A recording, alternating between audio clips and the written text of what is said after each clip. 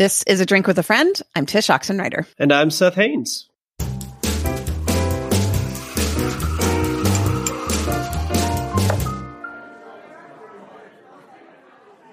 Seth, what are you drinking right now? Today, I am drinking a sparkling water, a flavored sparkling water, but it is not a brand that we have featured yet, Tish. I'm drinking Spindrift. Oh, yeah. Which is, I don't know. I get it at Whole Foods. I don't know who makes it, but it's pretty good. And this is the half tea, half lemon sparkling water. And I'm not going to lie to you. It kind of, it tastes a little bit skunky, a little bit hoppy, a little bit skunky, if you know what I'm saying. Mm-hmm. And I kind of might be addicted to it a little bit. Oh, wow. I did not know sparkling water came in tea form. Yeah, I could drink this like all day, every day, and probably not get tired of it, which is really weird for me to say. That's cool. I was going to drink coffee. It is the morning as we record this. We're still a little bit off schedule. Yep. But I've had so much coffee today that I'm getting jittery. Oh, yeah. I've been there. Mm-hmm. So I can't do that. I can't do that anymore today. So what are you drinking? Literally copy and paste from last week. And I wanted to be more original. And I was like, you know what? This is what I got. It's the morning. It is my standby Ethiopia coffee. So. Word. On that Ethiopian, is it, what's the profile? Is it blueberries? So it's the blueberries. Yep. Yeah. Yep. Isn't that amazing? It's weird. It's weird. It's one of the only coffee beans that I agree with its description. Like sometimes when they'll say like citrusy notes of jasmine and I'm making stuff up, honey. I'm like, really? Are you sure? But to me, blueberries is a real thing. Yeah. When you get a good Yirgacheffe, it's like a blueberry comes and punches you in the face. Right. Exactly. And then gives you an aftertaste of coffee. And it's lovely. Yeah. It is lovely. Yeah. Okay. It is Good Friday today when this goes out. We're actually recording it a few days before. So it's basically Holy Week. And we were just having this discussion about what to say on Good Friday. And it's kind of a tricky dance for us. So what are your initial thoughts about Good Friday? Yeah, I think my initial thoughts are what to say on Good Friday / if to say anything on Good Friday. This is my however manyth year of celebrating Lent. And what I find is that in Holy Week, everybody kind of has something to say. And there are so many people that are saying really good things that I'm kind of like, man, why do I even need to add to it? Like there are so many good people in the church who are saying amazing things, offering amazing reflections, kind of what do I have to bring to the conversation? So a big part of what I've been struggling with this week, just in my own personal writing, in my own personal space is, why say anything? Why not just be quiet? Mm-hmm. And so for me, I think that's my initial thought is like, well, maybe it's time for us to be a little bit more quiet. And as we discuss this, it actually seemed a little bit appropriate to just say, hey, let's take a quieter approach. Let's take a shorter approach. And let's examine sort of the silence and the silent moments of Good Friday. Mm-hmm. And once we decided to talk about this, I did a quick search about the sacramentality of silence. What have smarter people than me, what have they said about this idea of silence? And there's been a lot, but one thing that came to mind as soon as I started reading some people's thoughts were, oh yeah, when I first started going to a Catholic Mass, I don't know if you had this experience, I was a little bit hyper aware of the parts that involve silence, the parts that you do nothing. And in fact, the priest or whoever goes and sits back down and just sits there. I remember feeling almost like looking around like, does somebody need to go check his mic? Or is this right? And then I realized, of course, like, oh, that's intentional. There's actual silence like baked in the whole liturgy. And it's become something I've so grown to appreciate. And the fact that like when you first come in to a mass, there is silence. You don't have the shaking of hands and the background music and the getting of your coffee and the chit chat until the service starts. That you're intentionally supposed to sit there and be quiet and do nothing but sit there with your thoughts. Yeah. And so to me, that's what I've been reflecting on today, this idea of what does this look like in my life? What does it look like to bake in intentional silence where there is no background music or other people's thoughts, coming in to fill the silence? Yeah.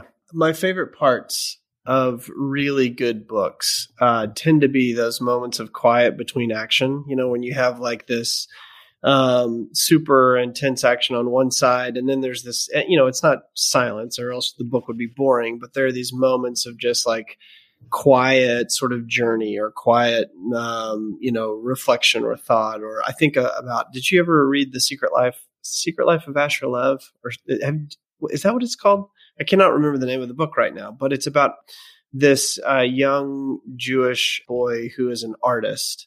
And that book is so quiet because there are so many, My Name is Asher Lev. That's what it's called. I just looked it up. There are so many moments where he's just like drawing or sort of going into his own mind, and it's sort of between action moments. And there's something really beautiful and restful about those moments in the book and in really great books. And I think, to me, silence is that sort of time to yourself between the action moments to really sort of reflect on what's happened and to reflect on what's coming or what could be coming, to sort of prepare yourself. And to me, that's what Good Friday is all about. Mm-hmm. I mean, when we go back and look at the actual story of Good Friday between, Maundy, Thursday, and Good Friday, you have this moment where Jesus is sort of in the garden, and it's post-meal, pre-crucifixion, pre-arrest. It's this moment where he's pleading with God. He's inviting people into this upcoming moment of pain, even though they don't know what to do with it. They fall asleep. They can't really support him. He knows that something is coming, but there's this sort of holy pause, this big, long moment where it's just him in a garden waiting, preparing.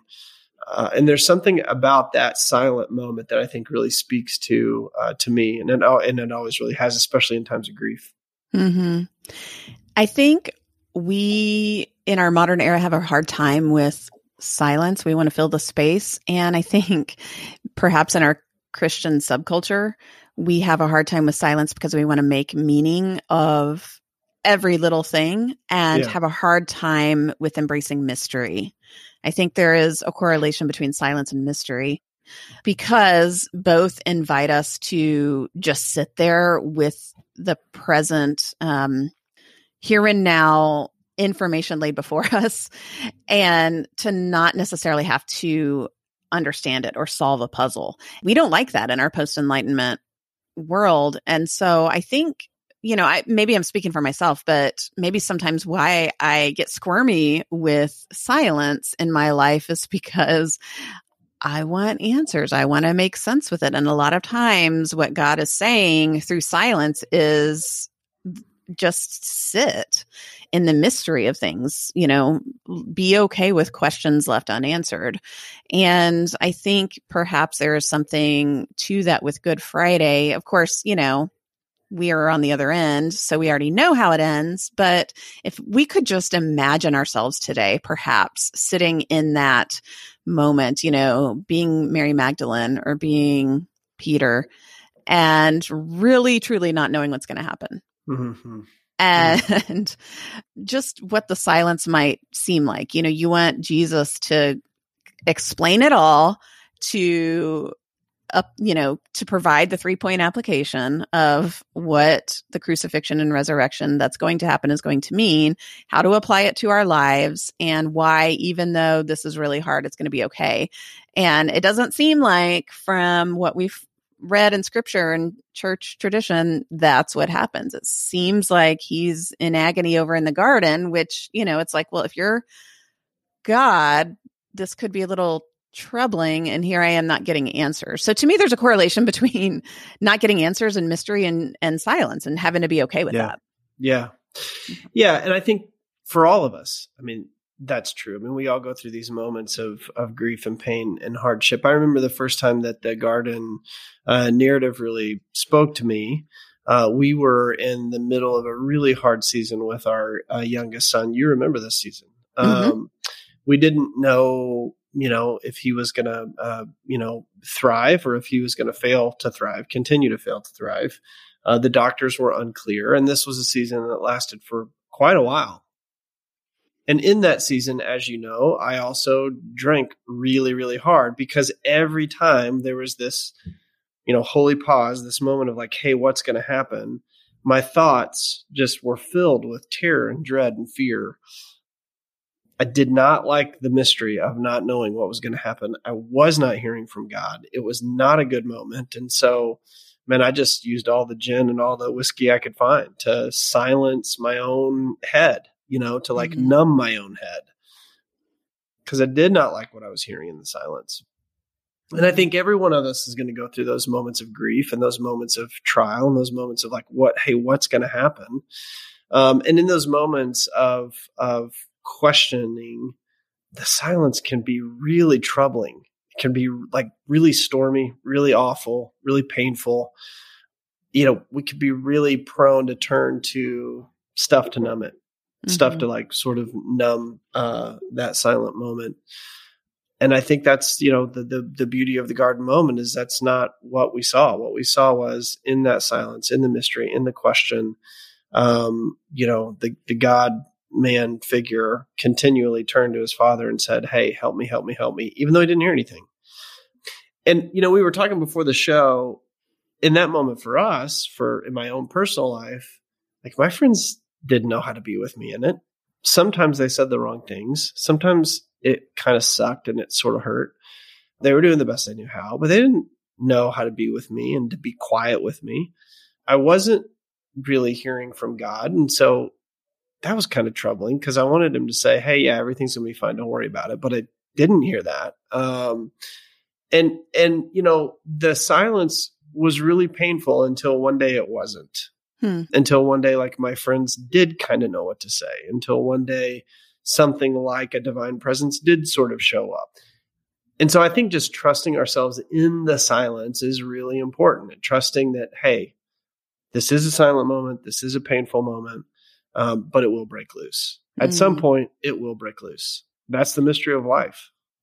And being that friend on the other side, someone who perhaps has a friend that is going through a hard time, going through grief, going through addiction, something, it can be, the silence can be awkward and painful, because you want to fill it with the right words. You want to be, you want to do what you wish God would do in the silence and give you all the answers and tell you it's going to be okay and it's going to be fine.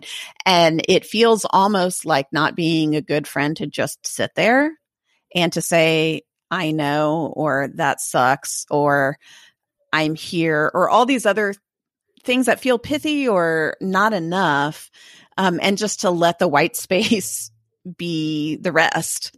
And I know as the friend, I'm learning to be better at that, because it's hard, to not feel like you want to just have all the answers. And I think maybe that's what we see a lot, well-intentioned by people, that mean well, but I don't know.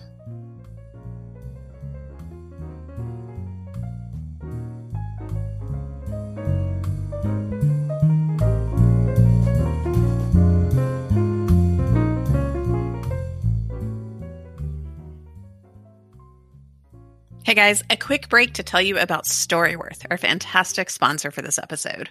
You may have heard me talk about them before. That's because I really and truly love what they do and what they're about, and I think you will too.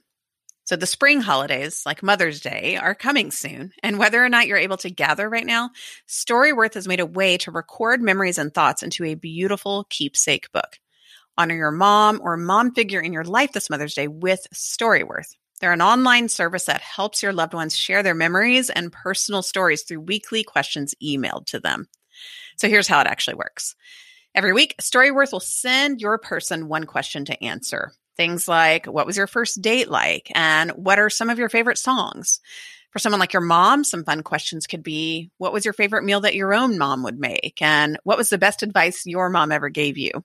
You can choose the questions Storyworth has, or you can create your own. And then after a year, all their answers will be compiled, along with any additional submitted photos, into a beautifully bound, published book that Storyworth then sends to you for free. It becomes this beautiful keepsake for future generations to cherish because it tells stories you may not have otherwise ever known. Storyworth is especially a great gift idea right now when we can't be with so many of our loved ones in person, especially our moms who've lived full lives and have all sorts of stories waiting to be told. I mean, if there's ever been a year to make the moms in your life feel seen, loved, and heard, I would say it's this one. Truly, this is such a great, meaningful Mother's Day gift idea. So get started by going to storyworth.com/drink and you'll save $10 off your first purchase. So that's STORYWORTH, storyworth.com/drink to receive $10 off. All right, back to our chat.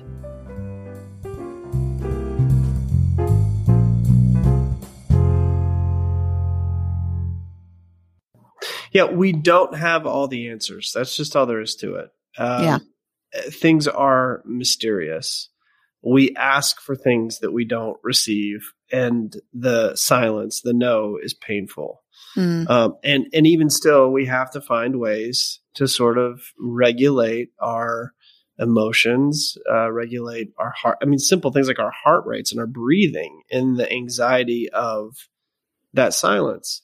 That's, to me, what's been the blessing of the intentional practice of silence, is that even when life's not tumultuous and painful, if I can get acquainted with the silence now as a practice, when the anxiety comes calling or when the pain comes calling, and it will, because it does, that's what life does, we're ready. We're ready to engage and embrace the silence and go into it and search for answers. And if we don't find any, come out on the other side saying, well, I know that things will break at one point. I know we'll get through this. I know things will break on the other side of this. I just have to trust this moment of silence. I just have to trust the mystery of it all and dig into it.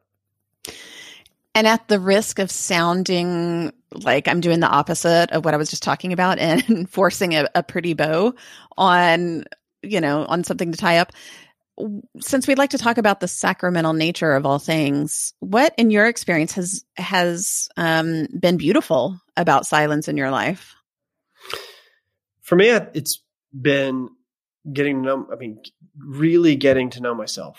There's this in the old spaces that I was in, faith spaces I was in, every moment of silence was filled with a swelling guitar. Like you couldn't have any moment of just quiet reflection. And probably the truth is I'm kind of more geared for that. I kind of crave that more than a lot of people. And maybe that's personality type. I don't know what that is. But for me, when there are these moments of silence, I can actually ask myself, like, what is my body doing right now? Is my heart beating too fast? Am I having shortness of breath? Like, oh, that's called anxiety. What am I anxious about?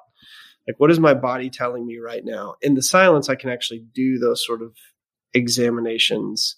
I can actually ask myself, what is my body feeling? I can actually think about, what is troubling me? What is worrying me? What are the things in the front of my mind? When I'm just doing, going, and I don't stop, I'm really unaware of my body. And that totally is a personality thing. I mean, even when I think through, we've talked about working out on the show, even when I talk, I'm in a big loud gym and everything's thumping and I'm lifting weights, like that's still a type of silence. Nobody's talking to me. I'm not talking to anybody. I can be very body aware and I can say, what's going on inside? What's happening here? So I think for me, the sacramental beauty of silence has been the ability to kind of really dig into myself and get to know myself. And then if I find something that needs tending to, I can, for me, take that to God, or I can take it to a spiritual director, or I can talk with my wife about it, or invite a friend into it. But that all really starts with that silent act of really knowing yourself. Mm-hmm. Yeah.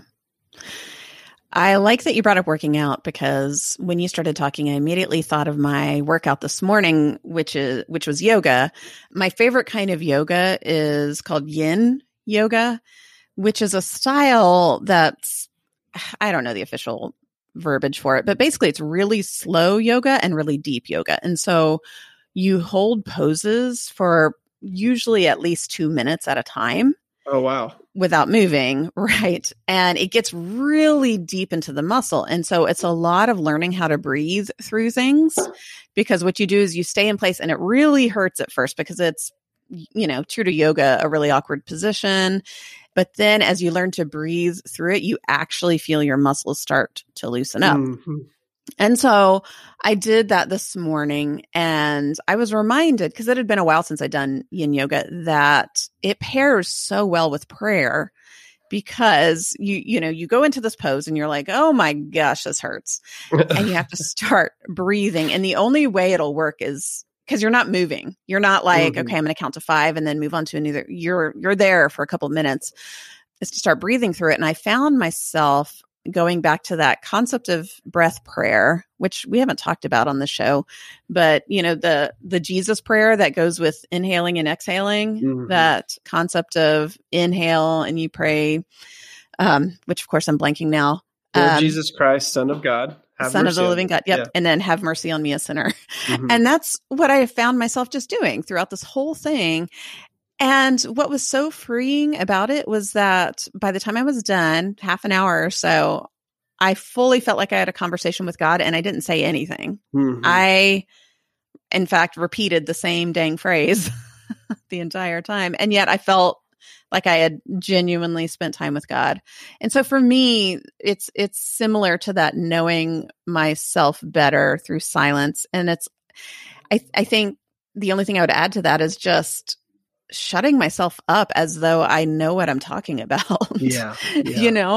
Inviting silence, because it means it gives God more room to speak, and God knows what's up more than I do. Yeah. And so I should probably listen more than speak. Yeah. But I'm saying all this, not that I'm perfect at it at all. In fact, this is such a dumb, contradiction to what I just said. Last night, I had to walk down a few blocks to pick up dinner. We live off the square, and I was going to walk Jenny, and I could not find my earbuds. And I used that opportunity to catch a few minutes of a podcast or whatever. And it was like, shoot, I'm just going to have to walk. I mean, we're talking 6 blocks. It's not far. Right. And I've just found myself shaking my head like, how ridiculous am I? I cannot walk for 6 blocks in silence. And so I did, of course. And it was like, oh, this is nice. I can hear birds, and this is lovely. I should do it more often. So I just add that to say, I'm still figuring it out, and I will my whole life. This is a lifelong pursuit. Mm-hmm. Yeah, I think we all are. I mean, even when you're talking about the Jesus prayer, that reminds me of my moment of greatest silence I was talking about. It was really the moment of silence of God, silence of friends, when I was trying to come out of my over drinking, and I would sit in this big oversized chair in the evening and just breathe and pray over and over again, with my breath, and with the Jesus prayer, Lord Jesus Christ, Son of God, have mercy on me, a sinner, and just scan my body and say, what's happening? Oh gosh, I'm riddled with anxiety. What is that? How do I tend to that? What do I need to do? What do I need to hear? Do I need to hear anything? And that practice of intentional silence and intentional prayer, and intentionally just sort of looking for nothing except for the consolation of knowing that at some point, somehow, something would happen. Someone would show up. That practice is the thing that actually really dragged me much deeper into sobriety. There you go. I think I think its simplicity is the answer. The fact that, you even say it and it sounds so trite, and yet that's where God talks to us, moves in our lives, even when we don't hear it, through the white space, through the margins, through the silence. And if we feel frustrated by that, all we have to do is remember the Garden of Gethsemane all the way to the crucifixion, where Jesus was talking to God and he didn't hear an answer. Yeah. So we're in good company if we're feeling that. And I think that's a good reminder for our listeners. If you're listening to this on Good Friday and you're not quite sure what to do with the discomfort or what to do with your day, or you feel this hankering to make it meaningful, do something with your kids or do something with your community. Perhaps it's an invitation to just sit in silence and not try and force some sort of program, and instead let God do whatever God wants to do through some silence in your life. I couldn't have said it better. Well, good. All right. So, Seth, as we wind down our chat, we'd like to talk about something we're watching, reading, or listening to that's adding more beauty to our life. So, what do you have this week? I started listening to, before I tell you what I started listening to, let me preface it. Okay. I have had a really hard time finishing books in 2021. I get it. I don't know why. I haven't had this problem in probably 5 or 6 years. It doesn't feel like ADD. It just feels like, I'll get about a quarter of the way through and I'm like, I'm not gripped. And so I just kind of leave it. I'd rather read books than listen to books. And so I've started several novels this year. I finished one of those several novels, which was a David Mitchell novel. So you know how much I love David Mitchell. Otherwise I just haven't been able to get into it. So I wanted to read, and this is not a novel, but it's a book by George Saunders, about short story writing. It's called A Swim in a Pond in the Rain, in which 4 Russians give a masterclass on writing, reading, and life. Oh, my goodness. And I really, really wanted to read it. And then I was scared to death that, oh, gosh, as much as I love Saunders, I'm going to open this up and I'm going to quarter of the way through and I'm going to quit. Mm-hmm. So I had a bunch of Audible credits to burn, and I burned an Audible credit on this. And it is amazing. And why is it amazing? Well, the readers of the short stories are phenomenal. And the first short story is a Chekhov short story, and it's read by Phylicia Rashad. So I just kind of felt like, this like very matronly queen figure was reading this beautiful, refined Chekhov, work, and intermittently, Saunders would sort of pop in and take it apart and offer his thoughts on it. So it is a really good listen. It'll be a phenomenal read. I'm also going to buy the book and annotate it heavily because it is very good, particularly if you're inclined to read short stories and you want to understand why some grip you and why some don't. Great book for that. But the listening experience is truly first class. So yeah. And at some point, I believe that, Ron Swanson reads a story. Oh yeah, which is not his real name. His real name is Nick Offerman, but we all call him Nick Offerman. Read a sizable portion of Lincoln in the Bardo. So I didn't know that. Yeah, I think he's a George Saunders fan, and that's a really good audiobook as well. So maybe there's something about George Saunders writing that makes for good audio. I don't know. Yeah, who knows? Cool. What are you listening to, great. watching, or reading that's bringing beauty to your life? I am exactly in the same boat as you as in finishing books. I've been in a weird fiction rut, and according to my Substack subscribers, because we talk every week and we usually veer into book chat, it seems like a lot of people are in this boat, and I'm not quite sure what's up in the water with 2021, but so be it. But I think I have finally found a book that has broken me out of my fiction rut and my finishing of books rut. I'm 80% done. I completely plan to finish it because it's good. It is a novel called Orphan Train. I had it for several years. I'm not a big Kindle fan, but it's on my Kindle. And I think it was one of those ebook for 99 cents or $1.99 kind of sale. So I went ahead and got it because I'd been wanting to read it and then completely forgotten it was there. So anyway, Orphan Train by Christina Baker Klein.